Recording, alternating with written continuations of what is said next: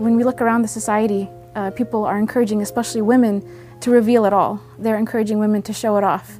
We are not show-offs. Our bodies are not meant to be sold or displayed for others.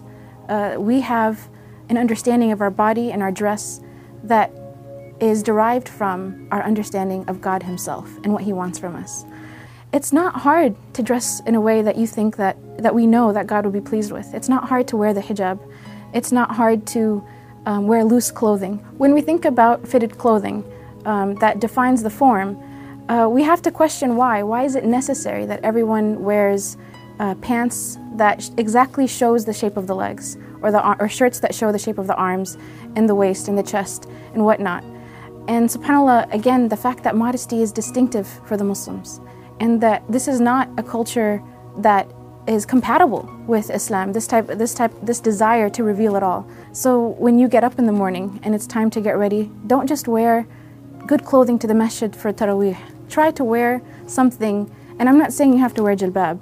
I'm not saying you have to wear clothing from the Middle East. Wear clothing that's from America, from the stores here in America, but just try to fulfill those conditions of being loose such that it doesn't reveal your actual form.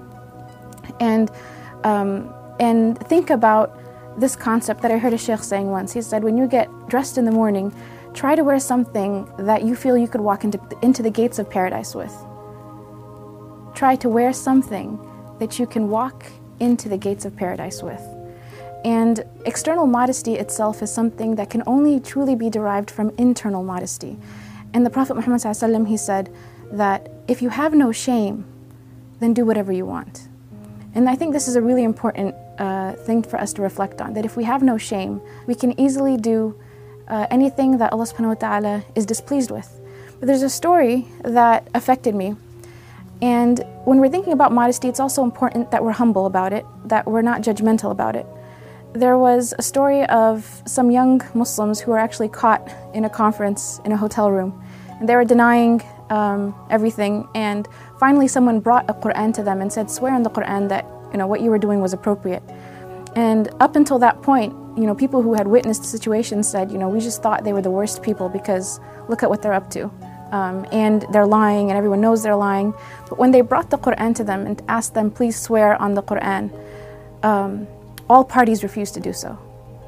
Not a single one of them would dare touch the Quran and swear to something that was a lie. And so subhanAllah, it was this element, this shame that they still had, that they still carried inside of them, that stopped them from doing that. And at that point, the people dealing with them realized, no, everyone makes mistakes, but there's still good in these people. So even if you're someone who makes mistakes all the time, as all humans do, realize there's still good inside of you. If you can look inside and realize that you do have some shame in front of God, that you wouldn't ever put your hand on the Quran and swear to a lie, for example. That's something to grow on. Take a moment to reflect on this sense of shame and growing a sense of shame in front of God.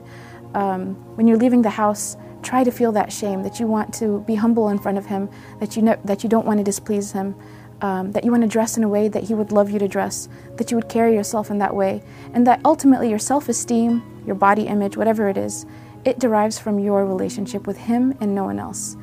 And again, try to do it in developing your relationship with Him through modesty.